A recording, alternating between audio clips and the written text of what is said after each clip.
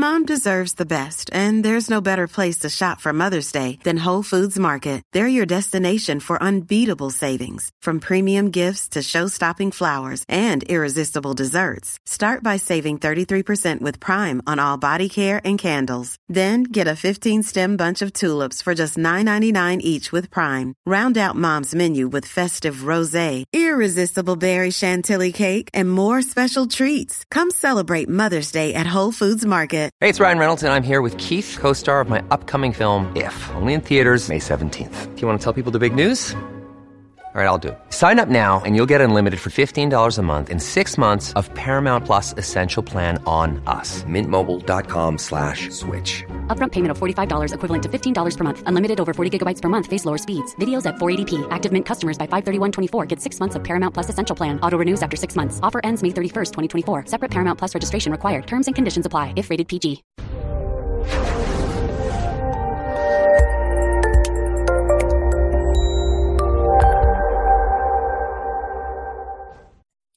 This episode was pre-recorded as part of a live continuing education webinar. On-demand CEUs are still available for this presentation through All CEUs. Register at allceus.com/counselor toolbox. I'd like to welcome everybody to today's presentation on 10 ways to use patient placement criteria.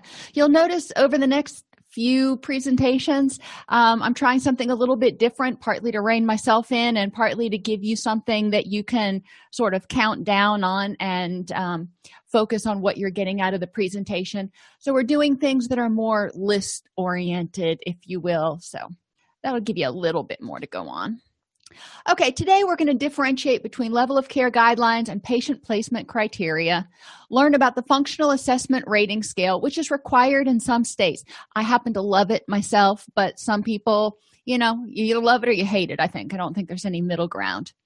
We'll learn about the ASAM, which is required by most insurers and actually required by organizations who receive state funding in 66% of the states. We'll learn about the locus, which is often an alternate to the ASAM, and discuss why these tools are used and how they can benefit the clinician and the client. It's not just another piece of paperwork. If you use it right, it actually can make your life a whole lot easier. And that's one of the things that I used to have my interns and beginning counselors especially focus on was, how is it that this new piece of paperwork that we've got to do can be useful in helping us in our treatment? And that's kind of what we're going to talk about.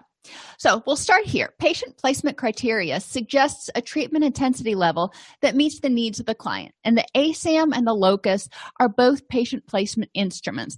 The locus is a little bit more in-depth and kind of drawn out, takes a little longer to do. The ASAM is, fast and dirty, if you will. The ASAM criteria is required in 66 states that receive state funding. That's not important for the test. I just want you to realize how prominent the ASAM is. And you can use it with mental health issues, mental health diagnoses. So, for example, here, and you don't need to be able to read all the text on it. We're going to talk about this in depth, but it does show you, like for readiness to change, a person who is willing and engaged in treatment for substance abuse and willingly engaged in treatment as a proactive, responsible participant, willing to change mental functioning and behavior. That's how it applies to mental health. So they have modified these to fit a co-occurring facility, but you can also use it just on the mental health dimension.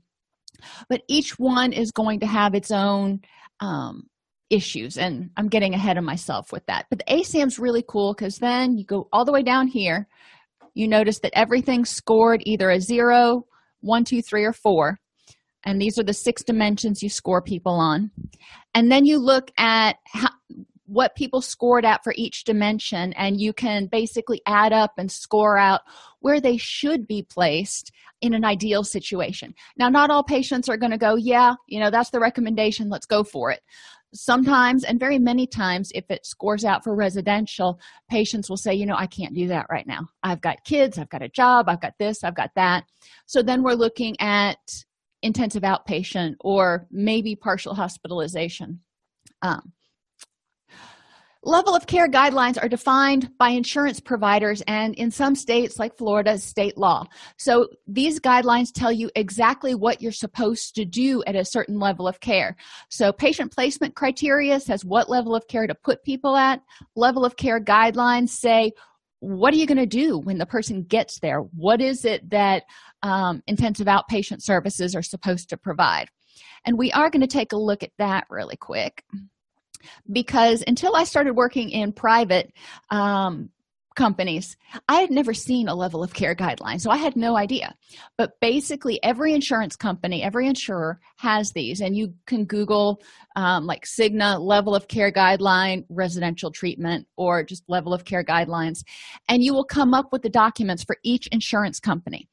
The key to this, and the reason it's important, especially for private companies that take insurance, is because if you don't meet these guidelines, then the insurance company can audit your records, say you didn't meet the level of care guidelines for intensive outpatient, so we want to pay back.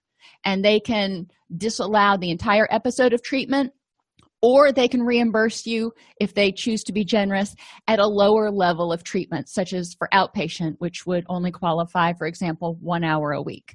Okay, so what are we looking at?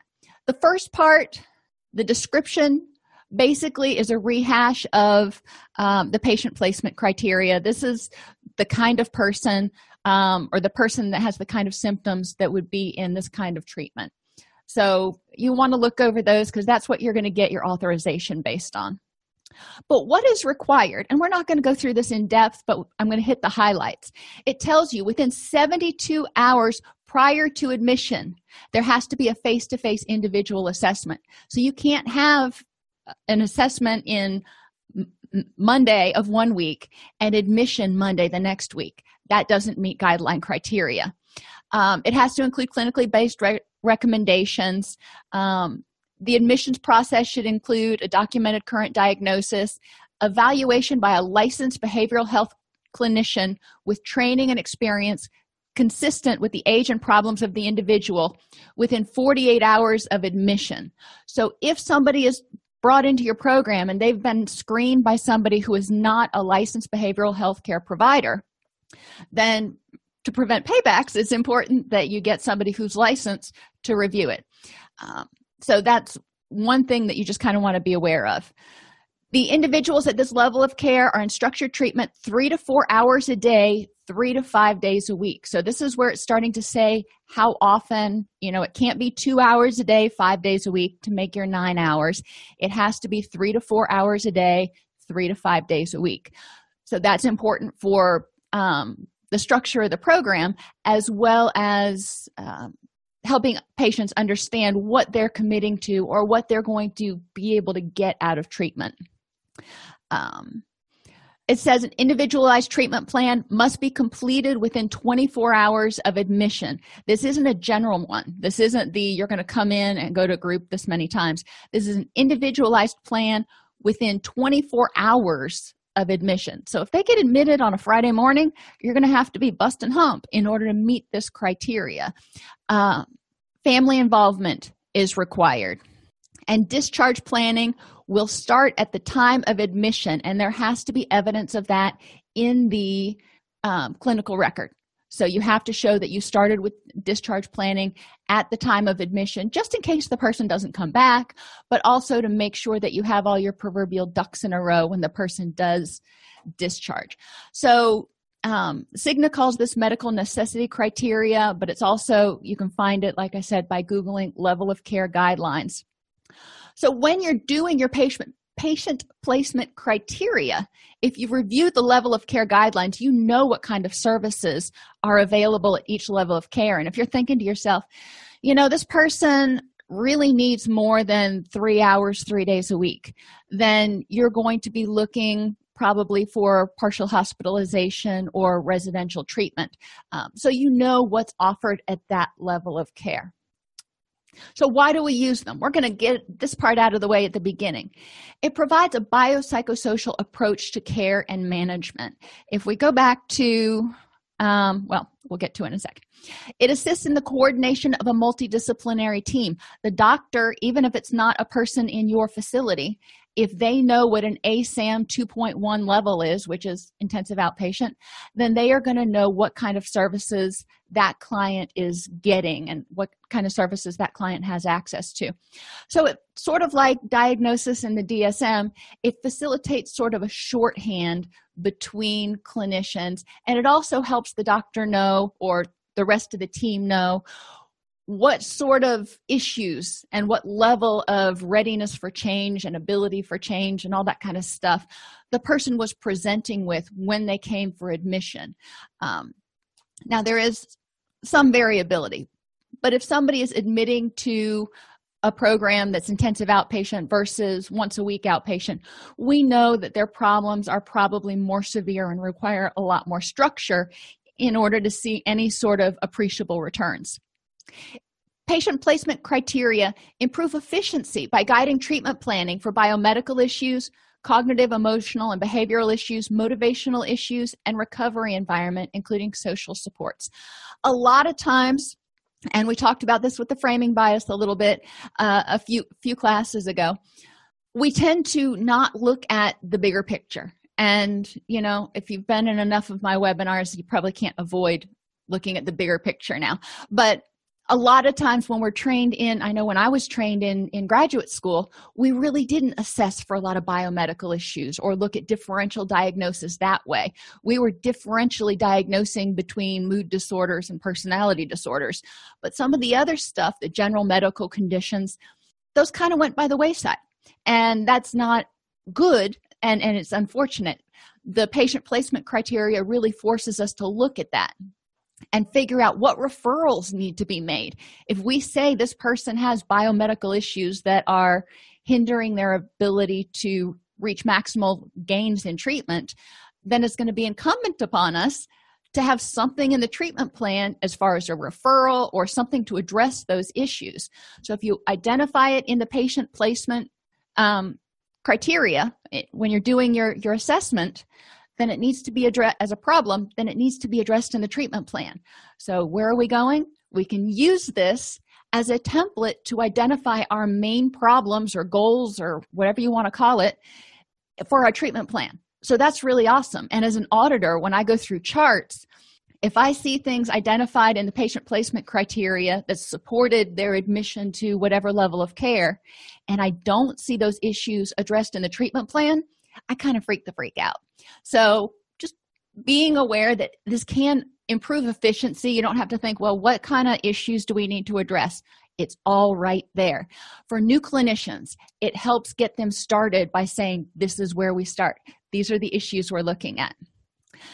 It also assists in defining potential strengths and obstacles to the recovery process as the client sees them.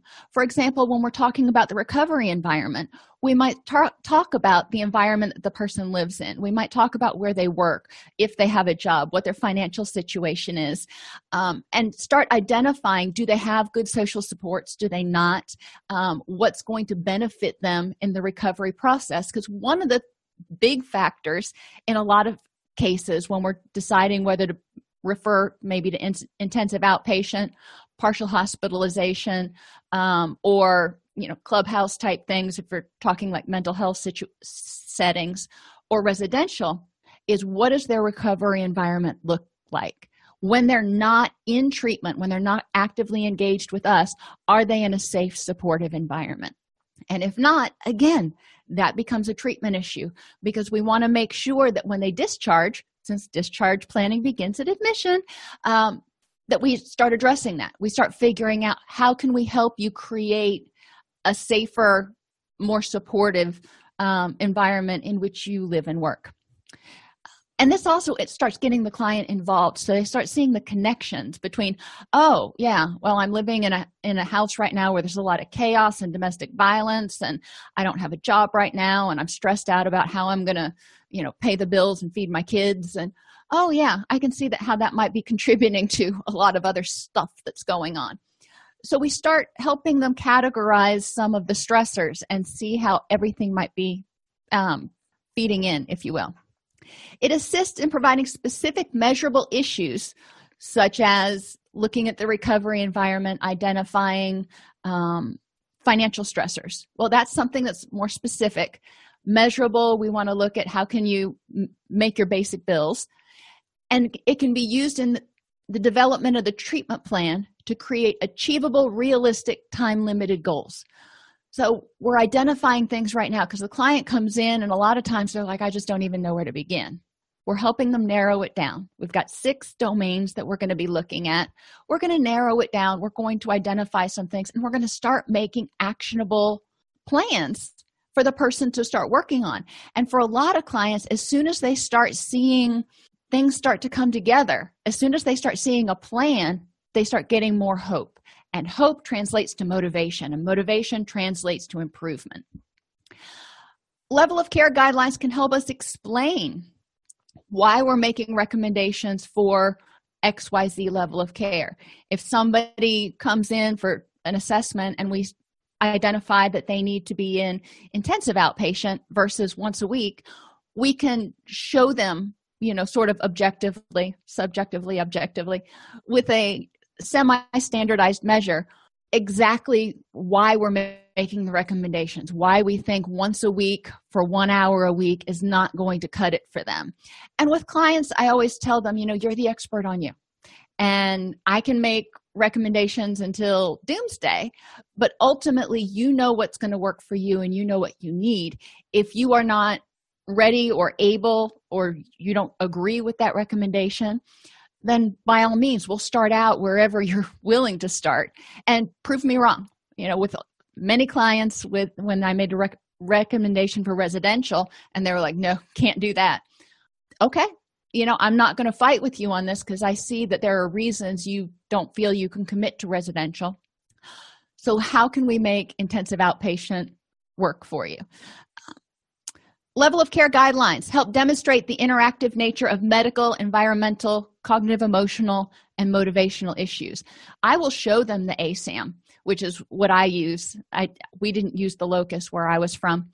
And I will show them the 6 dimensions, and we'll talk about why do we assess each one of them? Why is it important for us to make sure that, they make progress or they've got a supportive situation in each one of those dimensions. I don't want it to be a mystery. I want them to see how the pieces all fit together, because maybe they're not ready to start working on their social support and relationship issues yet. That's just too much. They've got cognitive issues, they're depressed, whatever. But they can start seeing how any changes that they make might affect other changes. It can help demonstrate the interactive nature of the issues. It's a standardized method for demonstrating a need for continued services or discharge. So you can also say, well, now that you don't meet these criteria, we can step you down. Or if somebody needs more services, then when we call up the client coordinator at the insurance company, we can get an authorization by saying, the client meets these criteria and this is why we need more sessions for intensive outpatient. Or maybe they're in outpatient and they need to be seen twice a week for a little while because something came up. It helps us justify our decisions and document it.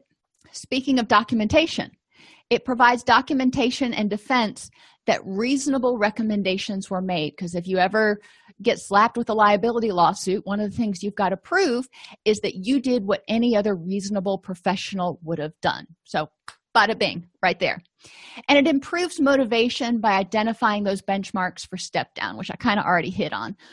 But they can see that, all right, in order to step down to once a week outpatient, individual counseling, whatever, so I'm not having to come here 9 hours to 15 hours a week, I need to be able to demonstrate these different characteristics. So it gives the client something to look at. It's not saying you're going to be cured or your life is going to be wonderful. It's saying that you have to be stabilized in these 6 dimensions. But it gives them something a little bit more tangible to work towards. So we're going to start out with the functional assessment rating scale. It's not a patient placement guideline per se, but it helps more clearly define anchors for behavioral observations. I do the FARS first because when I get down to the ASAM, when I'm looking at cognitive and behavioral issues that may impede recovery, the FARS has already identified what those are. And the nice thing is we do FARS at assessment and every reassessment, and clients can see incremental progress because it is a pretty incremental instrument. So we're just going to go through it really fast. If you're interested in using the FARS, it's through the University of South Florida. You can get certified as a FARS administrator. It's an online course. It's free to your agency. Anyway, so for example, you have a 9-point Likert scale, and you look at depression, but it gives you things that you want to look at. Is the person, do they have depressed mood? Are they anhedonic, sad? Are they having feelings of worthlessness, hopelessness? Are they happy? So these are different descriptors that we're looking at. And then we're going to assign a value for how much of a problem is depression right now. How extreme is the problem? So we have these different differentiating things for depression, anxiety, hyperaffect, so looking at mania, hypomania, thought processes, kind of leaning towards that. Are we looking towards psychotic disorders or psychotic features? Cognitive performance, so neurocognitive issues as well as potential psychotic issues. Medical and physical, so we're hitting that medical domain again. Do they have something else going on that may cause a problem with their recovery? It may hinder their recovery, or it may be contributing to their presenting problems like depression or anxiety. Traumatic stress, substance abuse, interpersonal relationships, family environment, socio-legal, work and school, and activities of daily living functioning. So the FARS really gives you a pretty good biopsychosocial snapshot of what's going on and helps you rank sort of in order of severity when you look at the whole sheet, which problems you need to work on first. And it identifies sub-goals. So, for example, with depression, if the person had depressed mood, had feelings of worthlessness, hopelessness, and sleep problems, then we can look at that and we can say, all right, for addressing the depression, to look at your depressed mood, that's a sub-goal. To address your feelings of worthlessness, that's a sub-goal. We're going to look at what's causing those, how can we address it? Hopelessness, that's another sub-goal. So it's creating, sort of spelling out the treatment plan for us, so we don't have to do a whole lot of creative writing on the back end. So the FARS is a really good place to start because it gets you talking. It gives you prompts, those little prompts that I just showed, for you to start talking with clients about, is this going on? Is this contributing to it? In our minds, because, that's kind of how we were trained, we're going to start thinking about the integrative summary. We're thinking about how do all these things weave together to create the overall presenting issue. But that's not something the client needs to really fuss with right now. They're just trying to make some forward progress. So the ASAM measures physical dimensions. It looks at acute intoxication or withdrawal potential. So obviously, if the person is using substances or abusing substances, remember, you don't have to necessarily meet the criteria for substance use disorder to have some withdrawal potential. And biomedical conditions, hypothyroid, diabetes, lupus, fibromyalgia, any of those medical conditions that we talk about so frequently that could contribute to the presenting issue, depression, anxiety, whatever it is, or complicate the recovery picture.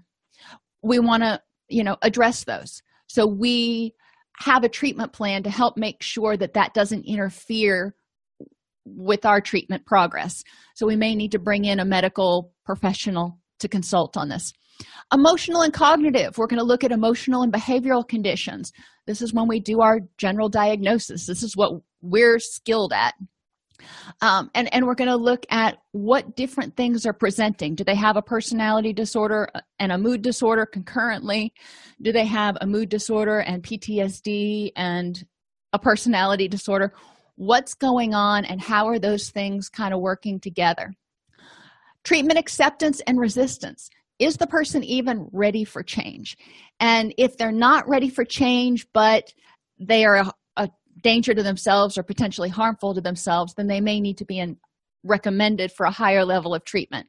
If they're not ready for change and they're not involuntary, you're probably fighting a losing battle here, but that's a whole different story. Behaviorally, what is their potential for relapse or continued use? What behaviors are they doing? Think about in DBT, we talk about vulnerabilities that are potentially going to cause relapse. Are they impulsive? Are they able to control their impulses and activities? Are they taking good physical care of themselves? And that kind of goes with physical. Are they eating well? All that kind of stuff. And physical and behavioral and even cognitive kind of overlap because we know they influence each other. And then social and environmental. What is their support system like? What is their environment like? Is it supportive or is it contributing to their presenting issues? And if it's contributing to their presenting issues, how do we address it? If it's supportive, how do we bring that support in to make sure that we can, benefit from it, if you will?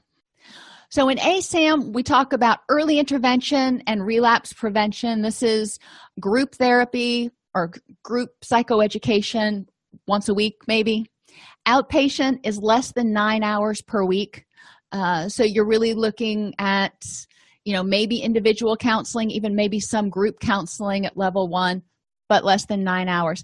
Level 2 is your IOP, and that is 9 to 20 hours a week. Level 2.5 is your partial hospitalization. This is 20 plus hours a week. A lot of people with severe and persistent mental illness and substance use disorders may qualify for partial hospitalization. And residential, obviously, they're living there. And medically managed intensive inpatient, this is in a hospital where there's a doctor available 24/7.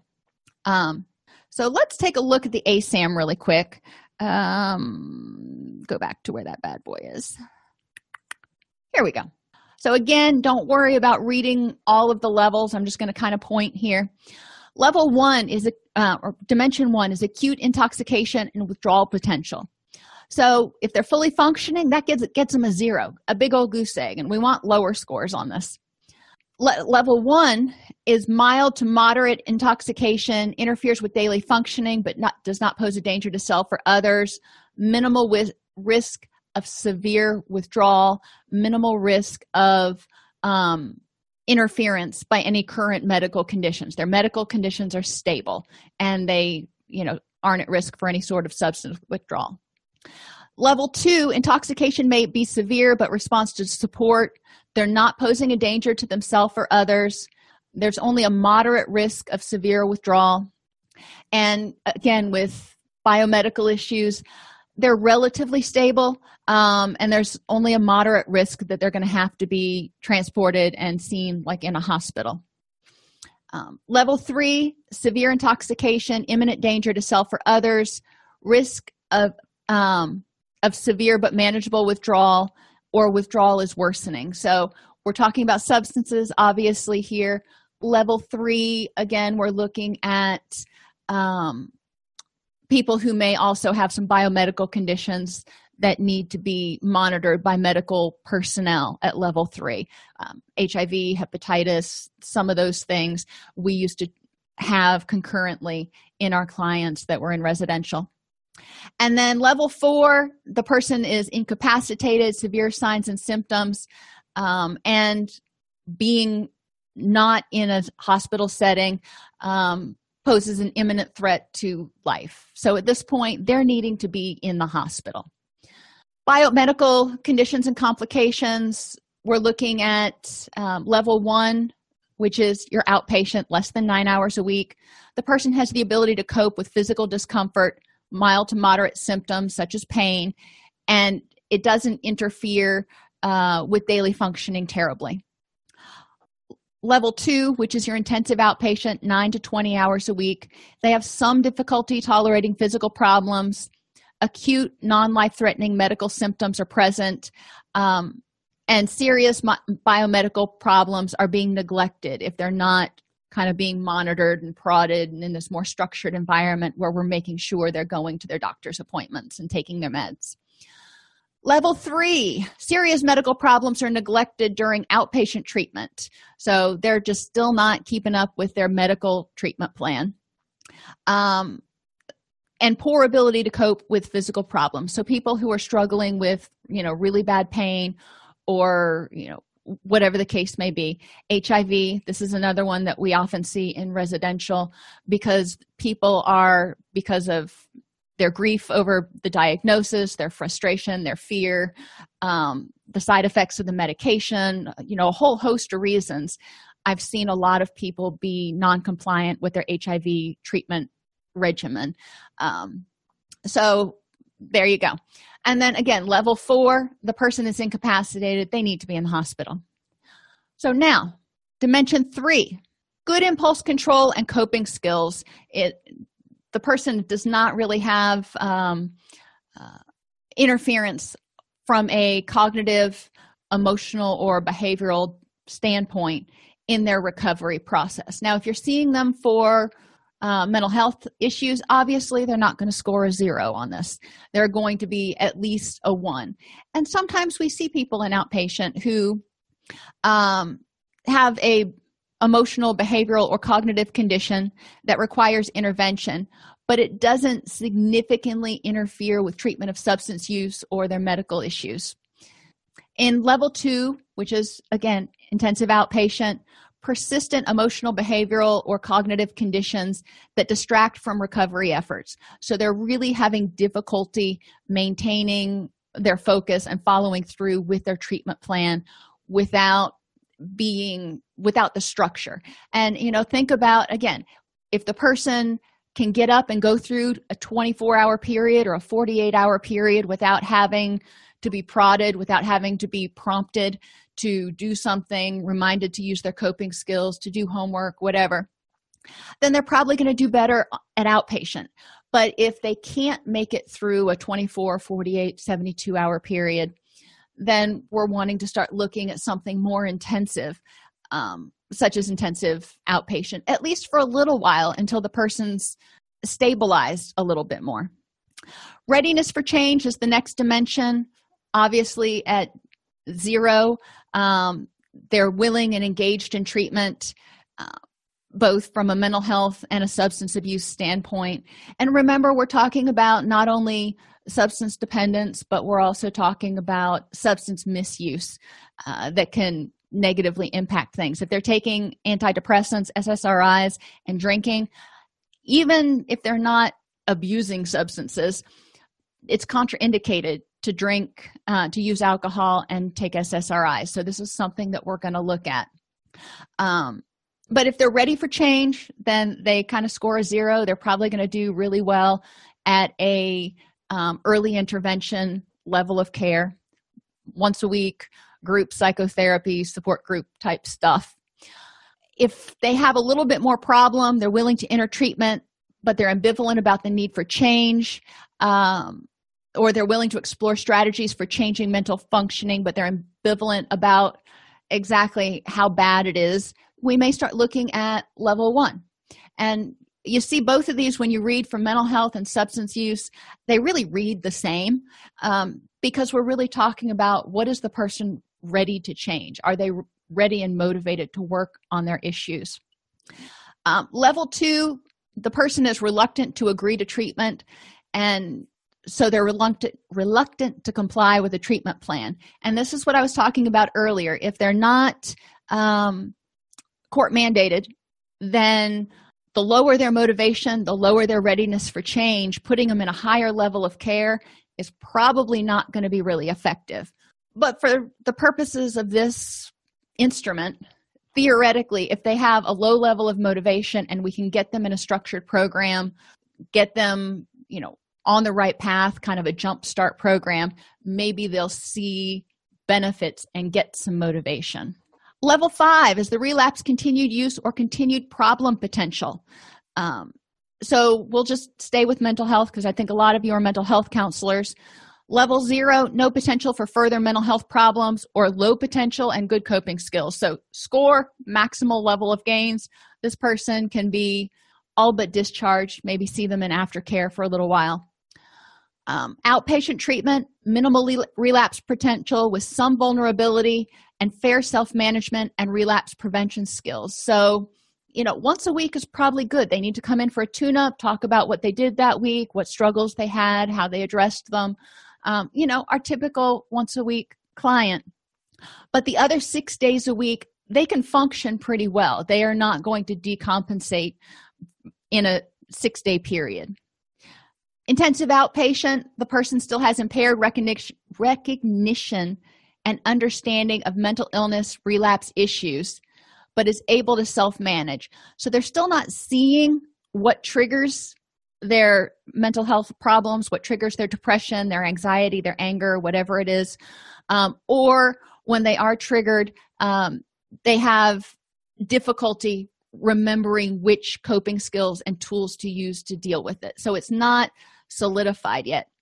So an intensive outpatient, we're seeing them every day or every couple of days and able to make sure that things don't build up and that we're reinforcing those mental connections between the new behaviors and, how to address problems and all that kind of stuff. And then dimension 6 is the recovery environment. So again, level 0, they're pretty much ready for discharge or they're not needing treatment. It's a supportive environment and is able to cope with poor supports even if they exist. So they're able to manage on their own. Outpatient, they may have passive supports or significant others who are not interested in improved mental health, but they're able to cope with what's going on. So the person, the identified patient, if you will, is the only one doing the changing, but the people in the recovery environment are not going to hinder that person's recovery. Intensive outpatient, which is our level 2, the environment is not supportive of good mental health, but with clinical structure, they're able to cope most of the time. Now, a lot of my patients were in this sort of situation because they were living in an environment where there were drugs, where there was some conflict, where there was some a fair amount of different difficulties in multiple dimensions. So while they were in treatment, those 3 hours, 4 hours a day, they were safe, if you will. But then when they got out, they had to go deal with that. And I think I've shared with you before about the client that I worked with who had schizophrenia, and she was dependent on crack cocaine. And, we got her sober, and she was coming to treatment, and she kept relapsing.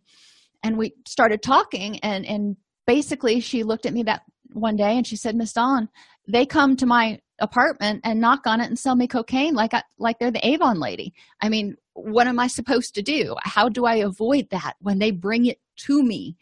And I'm like, okay, well, that kind of makes sense. For a lot of our clients, the weekends were really difficult because not only did they have unstructured time, they didn't have treatment, but other people had unstructured time, and there was a lot of drug use and drinking and that kind of stuff. So they were immersed in it on the weekends, which made it more difficult. So those are the things that we're going to kind of consider when we're thinking about recovery environment. And then this is in your classroom, so you can take a look at it if you're not familiar with the ASAM for scoring. But based on just reading these, common sense will kind of tell you where your recommendation would probably be for someone. And most people are not going to score, if you will, straight 2s or straight 3s and make it super easy.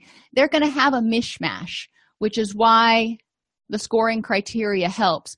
But again, good judgment also helps in figuring out what's the best placement for this person. And then talking with them about, okay, this is the best placement, but what can you and are you willing to do is the next step.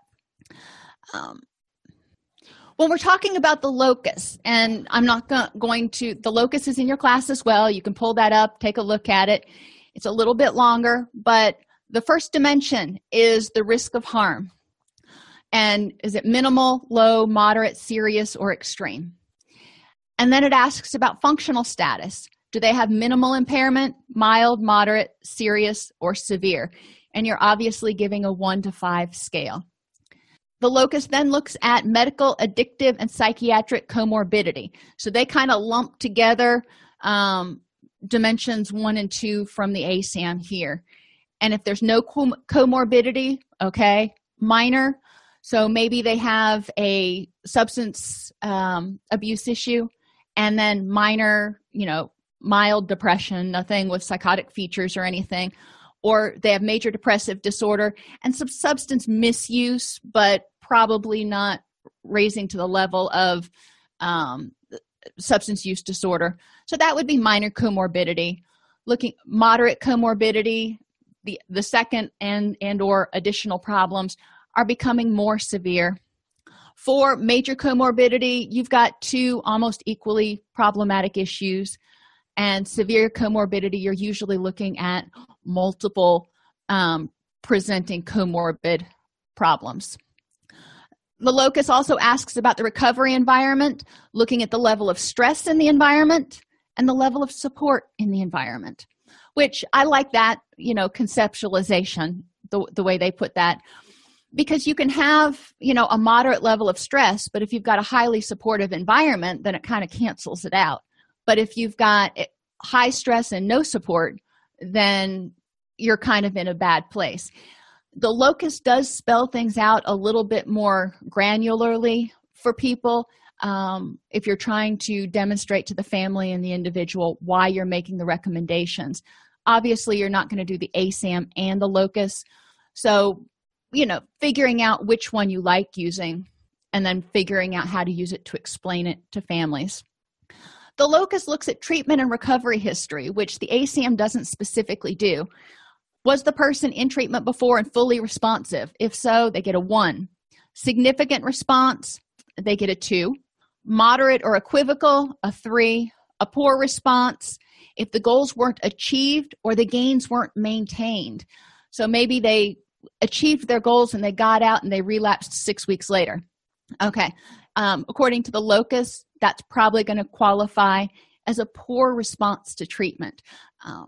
And that doesn't mean the person did anything wrong. What we're looking at is, the bigger picture. We don't want them to have to come back for another episode after this. So what happened the last time, or what didn't happen the last time that needs to happen this time to make sure that the person can reach maximal gains or be fully responsive to treatment? And when I talk with clients about prior treatment history and relapses, I always try to frame it in what can we learn from that? Because I don't want them to feel guilty or ashamed or frustrated. I mean, they probably already do. So I want to minimize that and say, okay, what can we learn from that so you don't relapse again, or so we minimize the problems? What happened? What changed that precipitated the relapse? And level 5 is there's a negligible response. So sometimes, and we've all had clients like this that just don't seem to be making progress.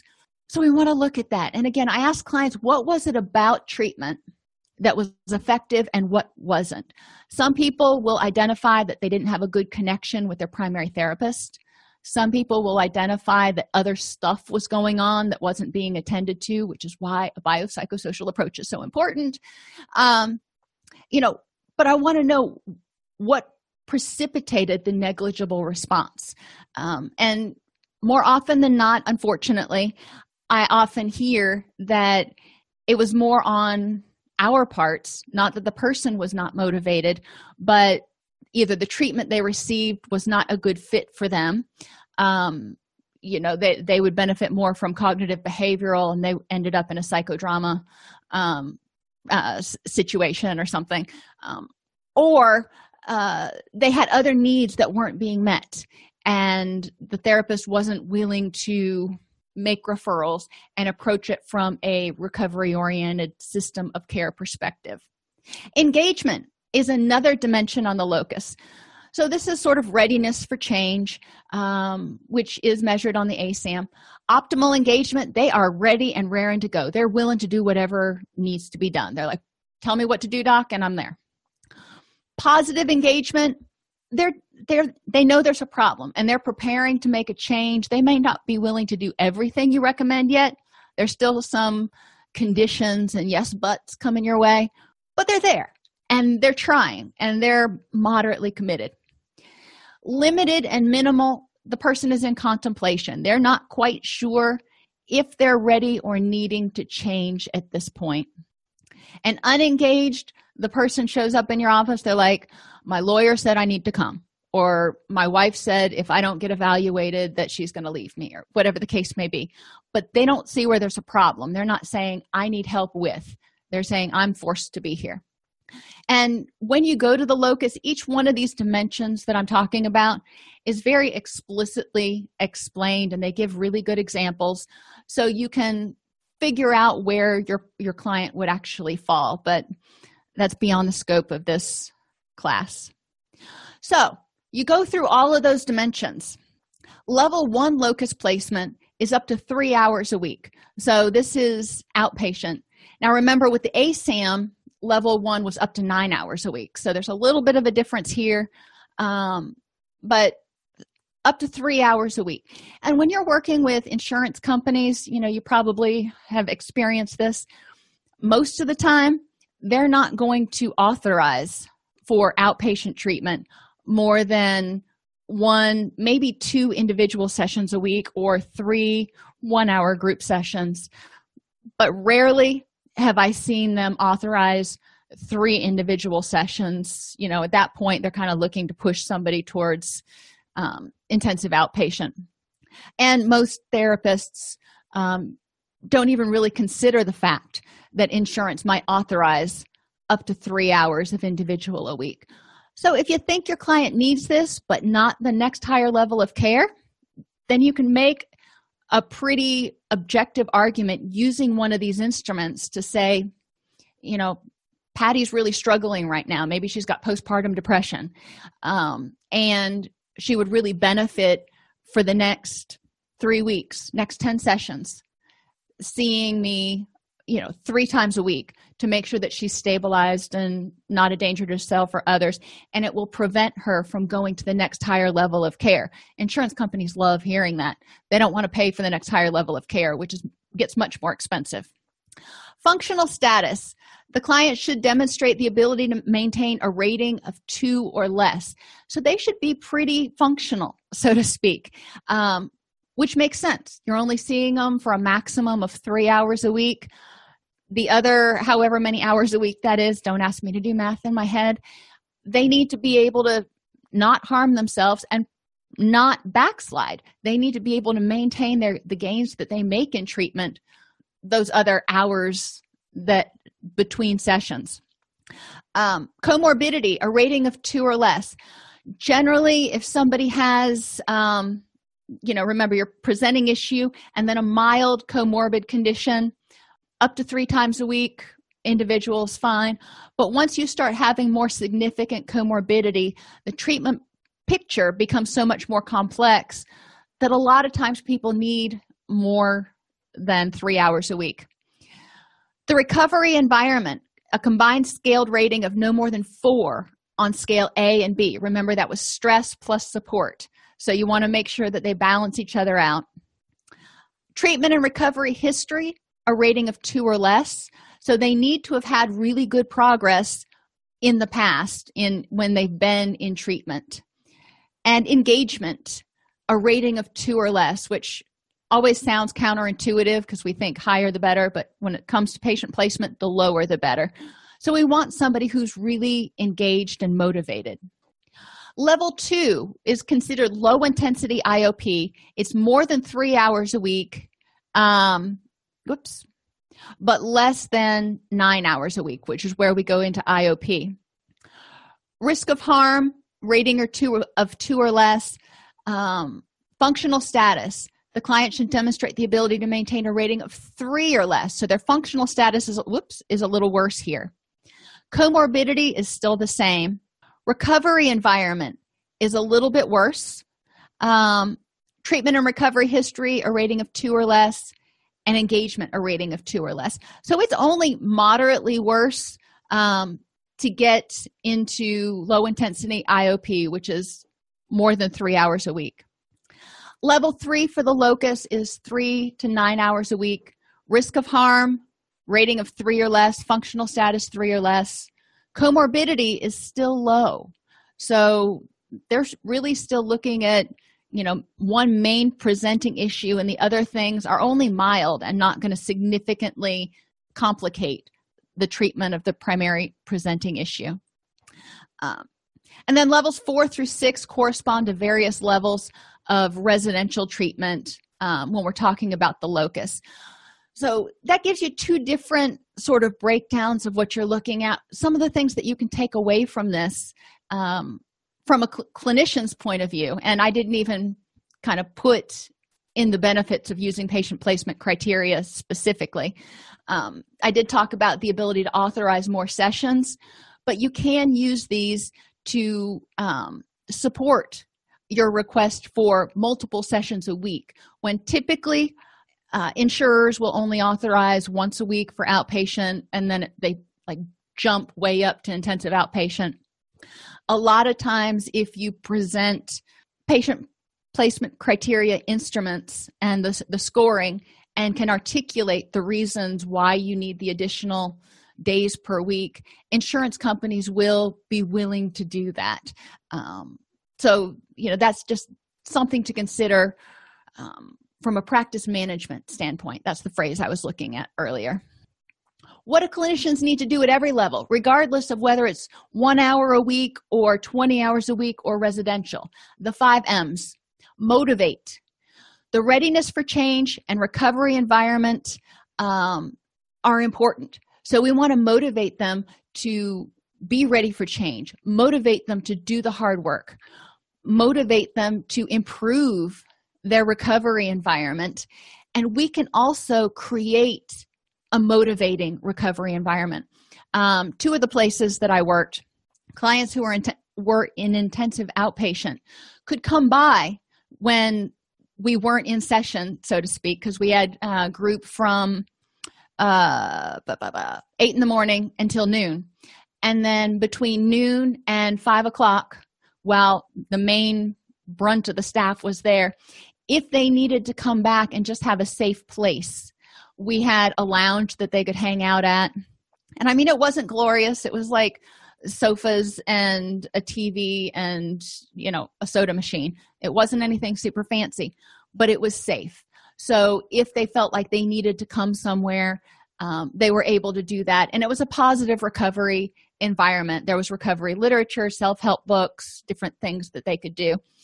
It didn't cost us anything more.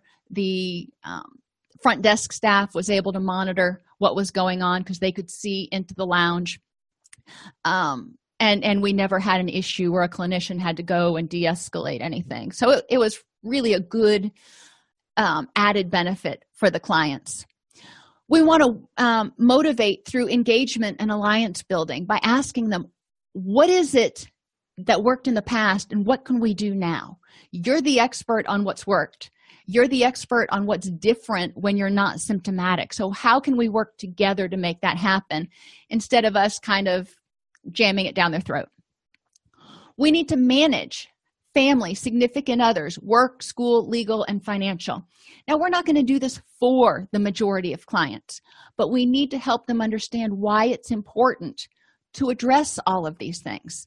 If we're bringing the family, however they define family, in as a support system, what needs to happen? What does their family contribute as far as support? What does their family contribute as far as distress? And how can we help make that a more recovery-oriented environment? When it comes to work and school, do they need to set boundaries? What do we need to help them do to manage work and school so they can focus on their recovery and maintain their recovery once they're out of treatment? If they have legal issues, what kind of referrals and financial issues, what kind of referrals can we make? Helping them see that, they need to get these things taken care of to reduce some of the stress, which may be contributing to their anxiety and their depression and that kind of stuff. Medication. If they're on medication, we need to make sure they can access it.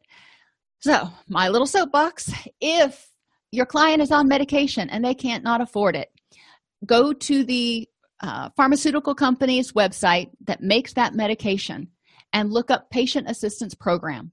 Most pharmaceutical companies have patient assistance programs, and the doctor fills out like a one-page sheet, can fax it in. The patient qualifies for patient assistance. A lot of times they'll get their meds for free or like $2. Also look at formularies at places like Walgreens, CVS, Sam's Club, Walmart. A lot of those places, people can get a month's worth of prescriptions for between $3 and $5. It's not free, but it's still a lot better than $150. If clients need to be on medication, we need to figure out how to help them access it. Between those two, I can't think of a time where I've ever seen both of those methods fail and the patient be like, The third is to work with the physician to see if there's an alternate medication that can be prescribed that is on one of the formularies. That's obviously the least preferable. Make sure that they're compliant and encourage them to talk with you about the side effects and reasons for potential noncompliance with some of their medications. For example, HIV and AIDS medications. So you can help them manage the side effects, advocate for themselves, and work through it so they can manage that biomedical condition. Encourage meetings, and this can be 12-step SMART recovery, celebrate recovery, support group meetings. Go to your national, your NAMI website, and a lot of times they have lists. You can also call local information and referral and find out about support groups for different, grief, bereavement, survivors of suicide, depression, anxiety. There's a whole laundry list of support groups out there. So whatever your client has, encourage them to connect with others in the community so they do have some social support. And we need to monitor to ensure that when we make referrals, they're getting the services that we refer them for, and they're getting quality services. We want to make sure there's continuity of care between us and the referral sources. And then if they step down to a lower level of care, we want to make sure that that handoff goes smoothly. We want to monitor for relapse prevention if we start seeing relapse warning signs. Monitor the recovery environment and social supports. We're going to hear from them what's going on. And if we see warning signs for relapse or potential triggers for relapse creeping in, then it's important through our monitoring that we point those out and go, hey, how do you think you're going to deal with that? Or what's working to help you deal with this situation? So motivate, manage, medication, meetings, and monitor.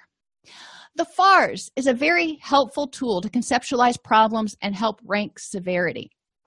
It provides small focus areas or sub-goals for treatment plans.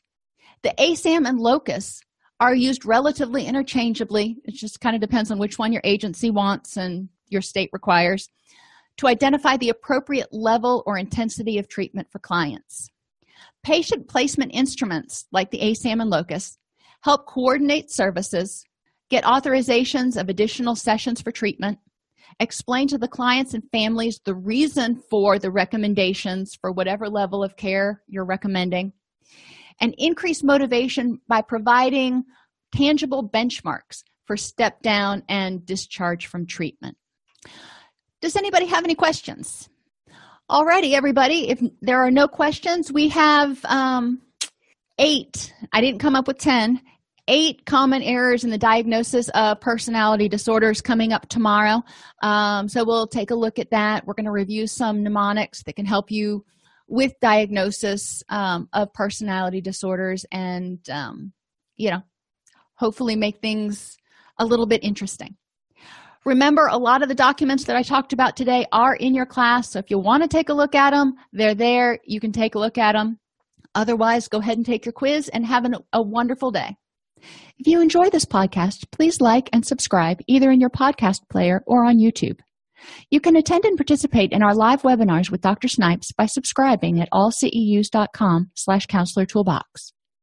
This episode has been brought to you in part by allceus.com, providing 24/7 multimedia continuing education and pre-certification training to counselors, therapists, and nurses since 2006. Use coupon code Counselor Toolbox to get a 20% discount off your order this month.